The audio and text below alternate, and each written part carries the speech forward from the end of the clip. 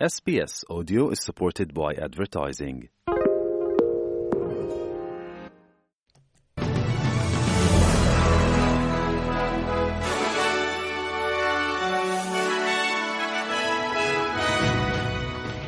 मुख्य समाचारों में क्वांटास के आपातकालीन लैंडिंग के बाद अजरबैजान में फंसे यात्री, दक्षिण ऑस्ट्रेलिया के निवासियों के लिए बाढ़ की चिंता, सितवनी रबुका बने फिजी के नए प्रधानमंत्री और अनुकूल मौसम के चलते सिडनी से होबार्ट याट रेस में नए रिकॉर्ड की संभावना।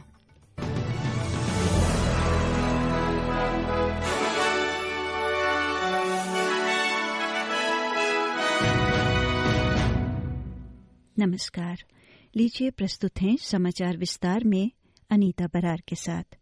क्वांटास ने अजरबैजान में फंसे यात्रियों के लिए एक रिकवरी फ्लाइट भेजी है। एक विमान की खराबी के कारण आपातकालीन लैंडिंग हुई। ऐसा माना जा रहा है कि कार्गो होल्ड में एक संदिग्ध दोषपूर्ण सेंसर के कारण क्वांटास की QF1 सिंगापुर लंदन उड़ान को पूर्वी यूरोप में जॉर्जिया पर 180 डिग्री का चक्कर लगाना पड़ा। एयरलाइन में फंसे यात्रियों से माफी मांगते हुए एक रिकवरी उड़ान प्रभावित यात्रियों के लिए भेजी गई है। कल क्रिसमस की सुबह पहुंचने की उम्मीद के साथ यात्रियों को हीथ्रो हवाई अड्डे पर ले जाया जा रहा है। रिकवरी फ्लाइट आज 24 दिसंबर को सुबह 11:40 पर सिडनी से रवाना हुई है। दक्षिण ऑस्ट्रेलिया के रिवरलैंड क्षेत्र के हजारों निवासी हाई अलर्ट पर हैं। अगले 48 से 72 घंटों में मरे नदी के उफान पर होने की उम्मीद है। बाढ़ के पानी के लिए प्रवाह दर का पूर्वानुमान 220 गीगालीटर प्रतिदिन से घटाकर लगभग 190 गीगालीटर कर दिया गया है। आने वाले हफ्तों में लगभग 4000 संपत्तियों के जलमग्न होने की आशंका है। स्थानीय निवासी रॉबर्ट ट्रेनर का कहना है कि नदी के चरम पर पहुंचने की प्रतीक्षा करना तनावपूर्ण है, खासकर उस घर को खोने के खतरे के साथ जो उन्होंने अपनी दिवंगत पत्नी के साथ बनाया था। I'm glad that the level of the water hasn't reached far enough to ruin what I've got completely. I don't know. Where would I go to live?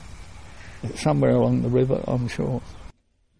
दक्षिण ऑस्ट्रेलिया ने घोषणा की है कि वो मरे नदी के पास बाढ़ प्रभावित टाउनशिप के निवासियों के लिए एक निःशुल्क नौका सेवा संचालित करेगा ताकि लोग मित्रों और आपूर्ति नेटवर्क से जुड़े रह सकें। परिवहन मंत्री टॉम कॉसेंटोनस का कहना है कि सरकार ने मन्नुम और कोवीरा समुदायों को जोड़े रखने के लिए सेवा को अंडरराइट करने का फैसला किया है। कई घाट और व्यवसाय को बंद होने के साथ अलग थलग होना पड़ा है। मंत्री का कहना है कि सरकार के लिए व्यवसायों को चालू रखने का ये एक छोटा सा तरीका भी है, क्योंकि बाढ़ ने आमतौर पर तेजी से बढ़ रहे रिवरलैंड क्षेत्र के पर्यटन उद्योग को प्रभावित किया है। This is the most busiest time of the year for what would be normally a beautiful river cruise service that is now can't operate. This is a way of the state government contracting with an engaged business that is losing out because of the floods to keep them working, to keep them afloat, for a poor pun, but also to make sure that they can keep on going through Christmas and the New Year. फेरी सेवा 27 दिसंबर से शुरू होने वाली है और अगली सूचना तक जारी रहेगी। पूर्व चक्रवात एली के कारण नॉर्दर्न टेरिटरी के कुछ हिस्सों में भारी बारिश हो रही है। वहां फ्लैश फ्लडिंग की चेतावनी जारी है। कैटेगरी 1 तूफान शुक्रवार के शुरुआती घंटों में आया और तब से इसे डाउनग्रेड करके निम्न स्तर पर किया गया है। मौसम विभाग ब्यूरो ने चेतावनी दी है कि कारपेंटारिया, तनामी और बार्कले जिलों में 250 मिलीमीटर तक बारिश हो सकती है और 6 घंटे की अवधि के भीतर राज्य के कुछ हिस्सों में 120 मिलीमीटर तक बारिश हो सकती है। ब्यूरो द्वारा नॉर्दर्न टेरिटरी के निवासियों को सलाह है कि वे बाहर पड़ी हुई वस्तुओं को सुरक्षित रखें, स्थिति बिगड़ने पर शरण लें और अज्ञात गहराई और धाराओं के पानी में जाने से बचें। फेडरल सरकार ने सी फूड के लिए उसके मूल देश की लेबलिंग पर नए नियम पेश करने का प्रस्ताव किया है और ऑस्ट्रेलिया के सी फूड प्रोड्यूसर्स ने इसका स्वागत किया है। परिवर्तनों के तहत रेस्टोरेंट्स, कैफे और इसी तरह के व्यवसायों को ये जानकारी देने की आवश्यकता होगी कि उनका समुद्री भोजन कहां से आ रहा है। सुपरमार्केट्स, रिटेल स्टोर्स आदि में बेचे जाने वाले अधिकांश खाद्य पदार्थों के लिए इस तरह की लेबलिंग पहले से ही आवश्यक है। फेडरल सरकार के उद्योग, विज्ञान और संसाधन विभाग यानी consult.industry.gov.au द्वारा ऑनलाइन प्रतिक्रिया एकत्र की जा रही है। सिडनी फिश मार्केट के एलेक्स स्टॉलेंजो ने SBS को बताया कि मूल देश की जानकारी ऑस्ट्रेलियाई लोगों की खरीद के निर्णयों को प्रभावित करती है। Anecdotally, more than 62% of people would only eat Australian seafood had they had that access to that information at the point of sale. You're going to see more and more people being able to stick to a strict Australian-only seafood doctrine, not just in the shops but at restaurants and cafes and fish and chipperies.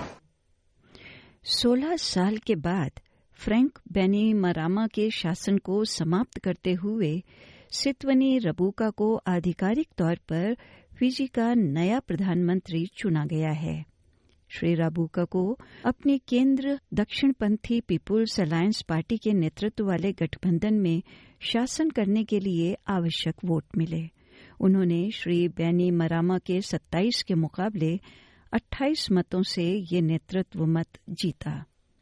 ये राजनीतिक उथल-पुथल के दिनों के बाद हुआ है। पिछली फिजी फर्स्ट सरकार ने इसे मानने से इनकार कर दिया और कानून और व्यवस्था बनाए रखने में पुलिस की मदद करने के लिए सेना को बुलाया गया।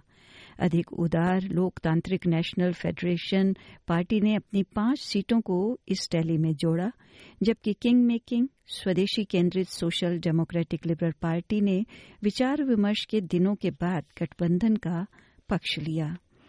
55 सदस्यीय संसद में फिजी फर्स्ट के पास 26 सीटें और पीपुल्स अलायंस के पास 21 सीटें हैं। और भारत में बिहार के मोतिहारी में बड़ा हादसा हुआ है। NDTV से मिले समाचार के अनुसार रामगढ़वा के नरीलगिरी में ईंट भट्टा चिमनी में ब्लास्ट हुआ। ईंट भट्टा की चिमनी में ब्लास्ट होने से 7 लोगों की मृत्यु हो गई है। मलबे में 2 दर्जन से अधिक लोगों के दबे होने की आशंका अभी जताई जा रही है। राहत और बचाव कार्य जारी है। स्थानीय पुलिस और अधिकारियों की टीम मौके पर मौजूद है। बताया गया है कि घायलों की स्थिति भी बेहद गंभीर है। आसपास के लोगों का कहना है कि ब्लास्ट की आवाज काफी दूर तक सुनाई दी थी। भारत के प्रधानमंत्री श्री मोदी ने ट्विटर पर एक ट्वीट में इस हादसे पर दुख जताया। शोक संतप्त परिवारों के प्रति संवेदना और घायलों के लिए प्रार्थना करते हुए उन्होंने PM NRF की तरफ से 2 लाख प्रत्येक मृतक के परिजनों को और घायलों को 50,000 रुपए देने की घोषणा की।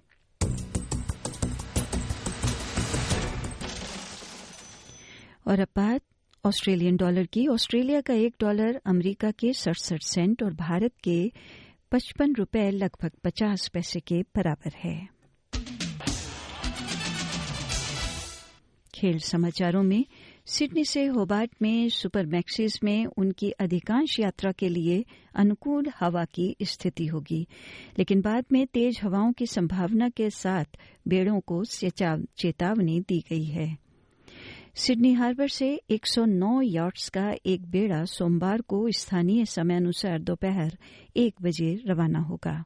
मौसम विज्ञान ब्यूरो ने मंगलवार और बुधवार को मुख्य रूप से उत्तर पूर्वी हवाओं के तेज होने का अनुमान लगाया है और इससे ये 4 सुपर मैक्सीज की रेस जीत के साथ बुधवार सुबह समाप्त होने की संभावना है, संभावित रूप से रेस रिकॉर्ड समय के करीब।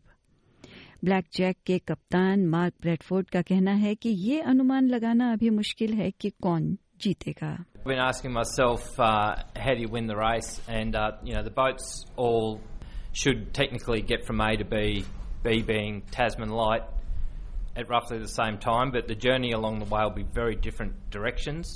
So how you win the race is the hard thing to determine.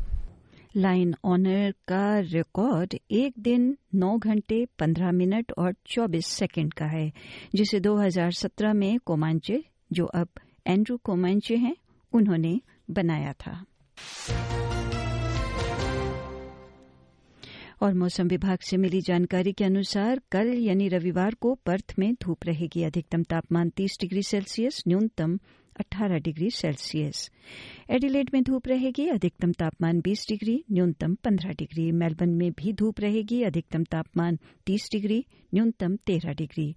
Hobart में भी धूप है। अधिकतम तापमान 26 डिग्री, न्यूनतम 12 डिग्री। और कैनबरा में भी धूप खिली रहेगी। अधिकतम तापमान 31 डिग्री, न्यूनतम 12 डिग्री। सिडनी में आंशिक रूप से बादल। अधिकतम तापमान 28 डिग्री, न्यूनतम 19 डिग्री। ब्रिस्बेन में 1-2 बौछारें। अधिकतम तापमान 28 डिग्री, न्यूनतम 21 डिग्री। और डार्विन में बौछारें हैं। तूफान की संभावना है। अधिकतम तापमान 32 डिग्री सेल्सियस, न्यूनतम 25 डिग्री सेल्सियस। और इसी के साथ समाचार समाप्त हुए।